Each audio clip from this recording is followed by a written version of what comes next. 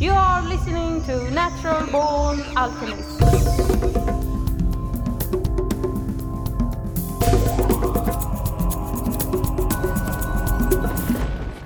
Welcome to episode number 241 of the Natural Born Alchemist podcast. My name is Alex and I'll be your host. Just like last Sunday, we are going to do another Terence McKenna talk, and this one is about time travel.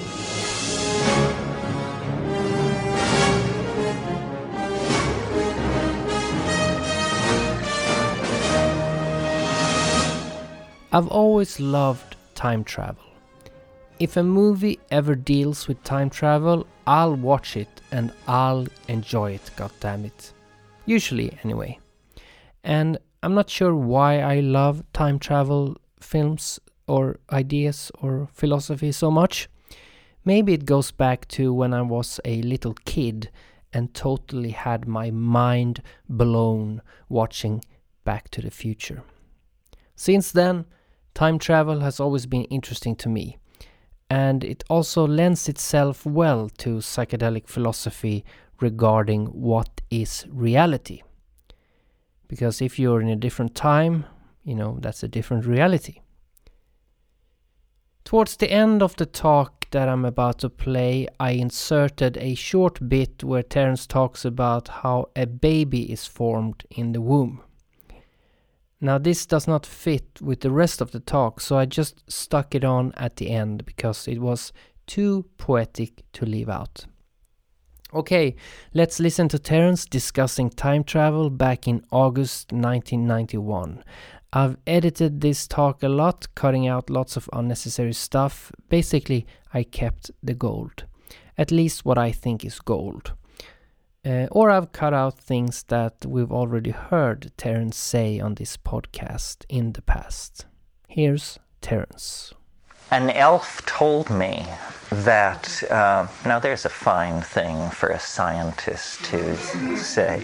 An elf told me that time travel is possible, but it is constrained in ways which are not normally part of our expectation of time travel. The way in which it's constrained is once time travel is discovered, you can travel as far into the future as you wish, but you can't travel into the past any further than the moment of the invention of the first time machine. The reason for this is that before the invention of the first time machine, there were no time machines, and how can you take a time machine into a domain where there aren't any? You see, it's just to preserve logical consistency. When cars were first invented, the main objection to them was, what are you going to do with this thing? There's nowhere to, it can't go where a horse can go, so what good is it? So here's a fantasy scenario, which for a while I liked very much. It's that quantum physics and nanotechnology and all this malarkey is refined and focused toward the notion of building a time machine, so that then on the morning of December 22nd, 2012, at the World Time Institute in the Amazon, the first time journey is about to be taken. And the whole world is watching on holographic television as the Lady Temponaut is strapped into the machinery that will hurl her centuries into the future. And there's a countdown, and a button is pushed, and off she goes. Now, most people's interest would be to follow this woman wherever she's going, but let's forget her for a moment. The point has been made. She disappears. We assume she went off into the future. But what happens right there, right then? It seems to me in the very next millisecond, thousands of time machines would begin arriving from the future simply because they had driven to the end of the road. They had come back in time to witness the first journey into the future. It's as though you could take your Piper Cub and fly it to Kitty Hawk, North Carolina in 1906 to see the Wright Flyer take off. You see? Are you all with me so far? Oh yeah, right. Now, there's a problem with this, which some of you, I'm sure, are thinking, I hope anyway, which is what's called the grandfather paradox, which is the old conundrum that haunts all time travel schemes, which is, if time travel were possible, you could go back in time and kill your own grandfather. Well, then you wouldn't exist. Well, so then this sets up a logical impossibility. Either you exist or you don't exist. And some science fiction authors have assumed that somehow massive influxes of synchronicity would preserve your grandfather.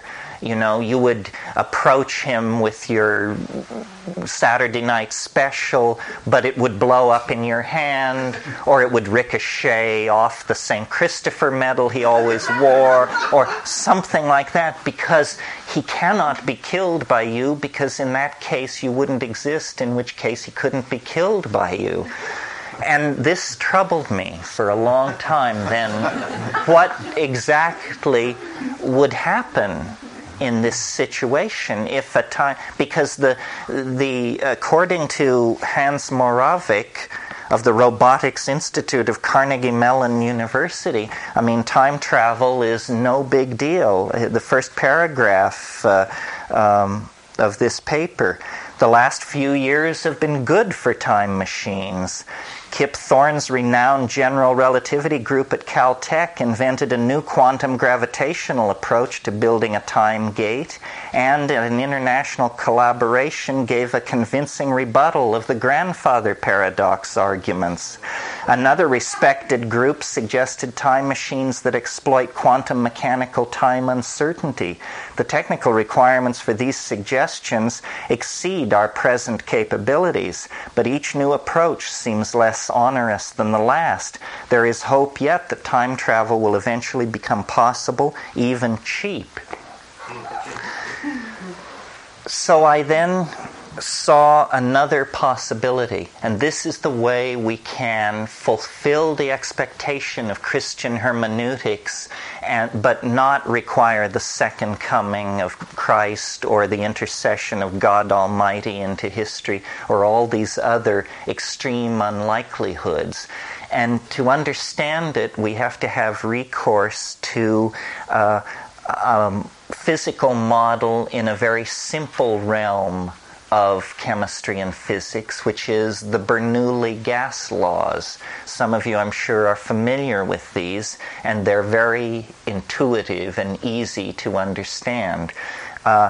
We have a cylinder, and it contains a vacuum, and at one end of the cylinder we have a valve, and the valve is connected to a line which is connected to a tank of some inert gas, say nitrogen.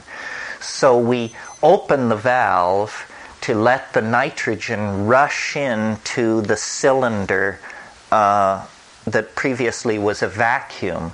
Now, what happens inside that cylinder, I think, is intuitively obvious to all of us. The pressure equalizes over all points equally. In other words, you can't have 50 pounds of pressure at one end of the cylinder and 5 pounds of pressure at the other. We understand that in a gas, pressure distributes itself evenly in order to achieve equilibrium. Okay, hold that notion in your mind. Now think of our world in the late 1990s as a sphere or a cylinder of that sort, and think of cultures as gases at various pressures. And let's assign low pressures to the bare-assed folks in the Amazon and eastern Indonesia, and let's assign high pressures to the folks in Manhattan and at Caltech and Cambridge and Los Angeles and London. Well, then we can predict correctly, in fact, what is happening sociologically on this planet. What is happening is that the high-tech cultures are totally overwhelming the traditional cultures. The values of Manhattan and Los Angeles are flooding everywhere, and in spite of the tiny lip service we give to shamanism and body painting, the truth of the matter is Amazon cultures are not really making a major contribution at this point to the evolution of high-tech, global, information-dense electronic culture. Okay, that's the second level of this Bernoulli metaphor. So now let's go back to the situation where we send the Lady Temponaut off into the future. I'm not familiar with how they overcame the grandfather paradox, so we'll pretend that the grandfather paradox is very strong. Okay, so we send the Lady Temponaut off into the future, but now with what we know about the equalization of high cultures versus low in a temporal medium, what happens from our point of view is that the rest of the history of the universe happens instantly. That even if it's billions of years of human culture and downloading into machines and claiming star system after star system and so forth and so on, somehow that the state vector of all of those event systems collapses. I call this the God whistle principle. It's that we can actually call God into history. We can summon the end state of human evolution to appear a millisecond after we successfully achieve the implementation of this technology of time travel, in order to avoid all the paradoxes that would prevail if there was any extension to the post-time travel era beyond the moment of its inception. So this is a way of, in a sense, forcing the evolution of the universe. And it creates the phase transition of the eschaton, and is, to my mind, a practical... It creates the basin of attraction within the domain of our own lives. Now, is there any kind of precedent for something like this, even metaphorically in our own experience? Well, it turns out, yes, there is, in a kind of bizarre anecdote which should sober us considerably as we think about these things. When the first atomic weapon was built by the Manhattan Project in the desert of New Mexico, Fermi and Oppenheimer and all these people got together the night before the test at Trinity. And Fermi had a pad like this on which he had scrawled some equations, and he had reached the conclusion in the week before that they were not sure how high the temperature would go when they triggered this device, and Fermi had some back-of-the-envelope calculations which caused him to believe that the nitrogen in the atmosphere of the planet would begin to burn if they tested this thing, and that they would in effect ignite the atmosphere of the planet, and the fireball would spread around the entire planet and destroy everything. And they spent half the night going over these things, and they finally decided that the information necessary to make the decision was not available, and so they said, well, hell, Throw the switch. At least it'll show those Japs and Germans that we mean business. So,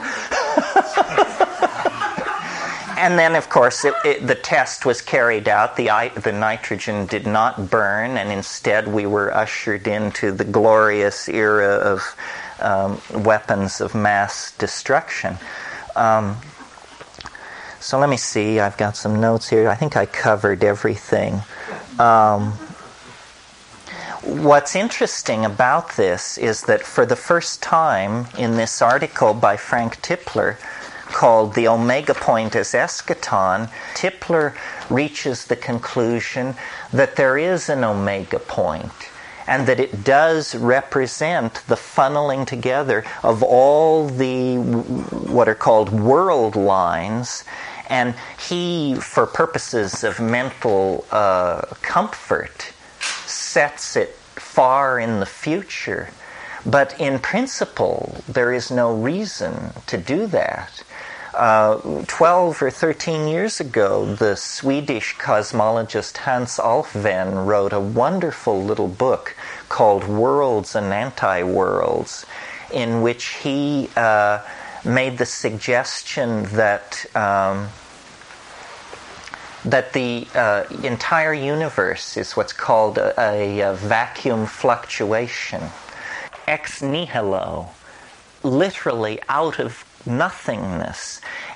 However, there's a caveat, which is this creation ex nihilo can only occur if what's called parity is conserved. Now, what this means is that these particles which come into being out of nothingness must come into existence paired with their antiparticle. And so it comes into being, let's say, an electron and an anti-electron, and they divide on separate trajectories, and then they reconnect and collide with each other, and parity is conserved. In other words, nothing really happened. No laws of physics were violated because they annihilated each other. Now, for a long time, a while, this was thought to be entirely a kind of a theoretical construct. But then it was noticed that the theoretical models of black holes, which we referred to a few days ago, seem to imply that no radiation could leave a black hole, and yet certain kinds of black holes were observed to be giving off hard radiation in the form of X-rays. And it was realized that what was happening was vacuum fluctuations were taking place in the vicinity of the black hole, and because one particle went one way and one the other, the black hole interfered with the conservation of parity, and one of the particles was being sucked into the black hole, and the other particle was flying off into the ordinary universe and being seen by astronomers as hard radiation. So the fact that this process goes on has now been confirmed. Well, now an interesting thing about these vacuum fluctuations is that quantum physics places no upper limit on the size of a vacuum fluctuation. What it says is that the smaller the vacuum fluctuation, the fewer particles that are involved, the more likely the vacuum fluctuation is. And obviously, from observing black holes, we can see that very small vacuum fluctuations occur quite frequently.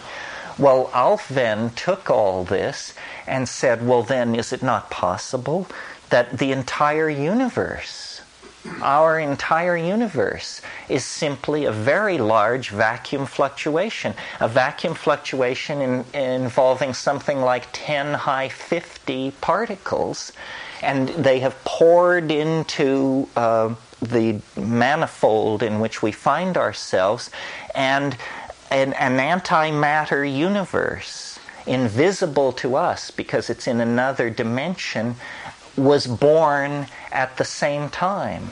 And so one universe went off into a higher dimensional manifold this way, and another one went off in the other direction. And what this sets us up for is the possibility allowed by this interpretation of quantum physics that the entire universe could disappear instantly. Not gradually. You wouldn't see the stars going out, but because this is all happening in a hyperspace of some sort, which treats this manifold as a point-like entity. So what you would have is just click, and all particles in the universe would disappear, and the original unflawed nothingness would be restored. Actually, no. There's a further caveat to all this, which is all particles have their antimatter, antiparticle twin, except the photon. The photon is this mysterious particle which is different from all other particles. It either has no antiparticle, or somehow it has its own antiparticle embedded within it. So what would happen in the case of a universe which was a vacuum fluctuation, which encountered its ghost image and conserved parity and canceled all particles except photons, is that you would suddenly have a universe made of nothing but light. Nothing but light. And we then have to model the physics of a universe where the only kinds of particles that exist are light. Well, it's interesting that all these human traditions of transcendentalism make a big deal about light. I mean, light is the metaphor for spirit. And the supposition is that the rarefaction of matter and of the flesh releases us into a realm of light. And I am not physicist enough by a long shot to say what the behavior of a universe made of light would be, but I do know enough to say that if you or I were made of light, our subjective experience of the universe would be ruled by relativistic physics, and we would have the impression that we could go anywhere instantly, and we would have the impression that the universe was aging around us at a tremendous rate, because you see the time dilation of the general theory of relativity says that as you approach the speed of light, time slows down. Now, it's assumed that you can't reach the speed of light because as you approach the speed of light, your mass asymptotically increases, so that to push a single atom to the speed of light would require more energy than there is in the entire universe, because this particle would have become so massive that there isn't enough energy to propel it. But a photon never moves slower than the speed of light. It never moves faster than the speed of light either. So the photon, if you were made of photons and you went from here to Zenebel-Ganubi, let's say, a star in our galaxy with a wonderful name, your impression of the travel time would be zero.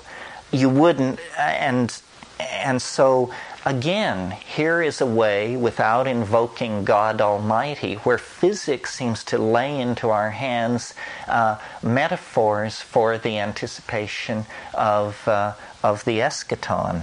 We all assume that there is one past and one future, but it's not clear why we assume that. I mean, think about it for a moment. We're all here gathered in this room sharing this moment, but we all have different pasts.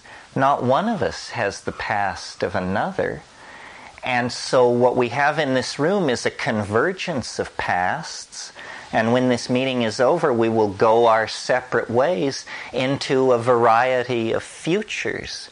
So the assumption that there is one past and one future is just some kind of convenient mental bookkeeping. We are tremendously under the spell of this illusion. I mean, we worry about the future all the time. Well, notice that you could just move to an island somewhere and get a brown-skinned girl, and then you wouldn't have to worry about anybody else's future because you would have made your own future. We can step out of the assumption of a universal history in which we're trapped. And I think realizing this is the beginning of a kind of liberation. Our assumptions are the edges of our worlds. And this is one of our strongest assumptions, the assumptions that there is a past and a future, and our destinies are all caught up in that. But actually, you can, a word that rarely passes my lips, you can deconstruct that assumption, and then you're given back a whole different way of looking at the experience of being, which is empowering. Because somehow, when we are embedded in the future, we feel we have no control whatsoever. We're like corks in a raging river. But in fact, that's a false model, I think. The real truth is, and I've said it many times, that the world is not only stranger than we suppose, it's stranger than we can suppose. And in a way, that's either permission to suppose anything you want or to just stop supposing, you know. These things are models. The real... Nowhere is it writ large that bipedal apes should be able to understand how the universe works. Still less likely is it written anywhere that Terence McKenna should be able to understand how the universe works. I think the purpose of science is to advance technology, which is a heresy. I don't think reality can be understood, and that it's absolute hubris for science to, cloak itself in the mantle of philosophy.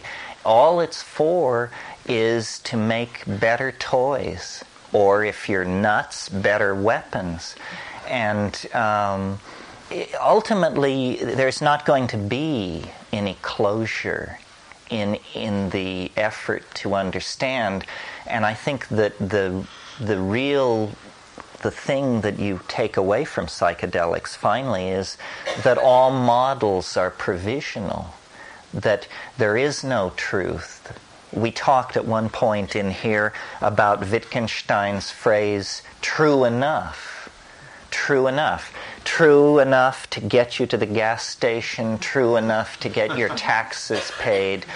But there'll be no closure on this stuff. We have to live in the light of the mystery.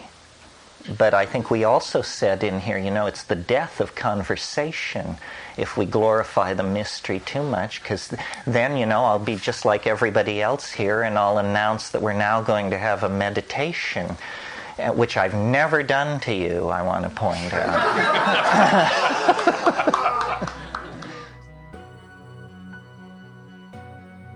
We have to live in the light of the mystery.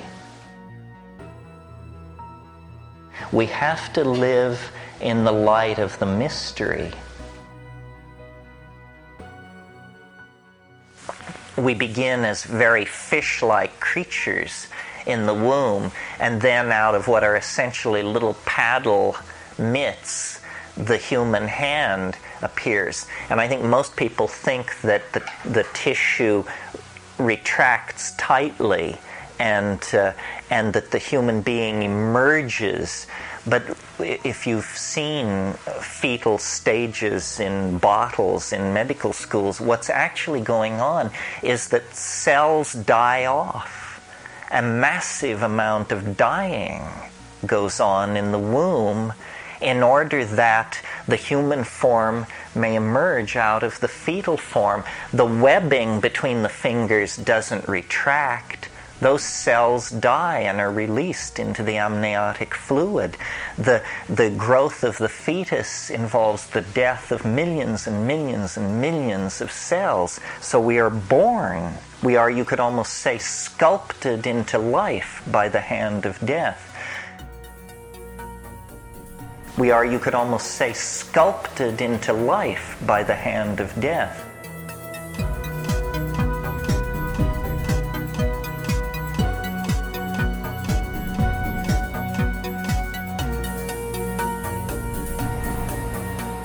We have to live in the light of the mystery.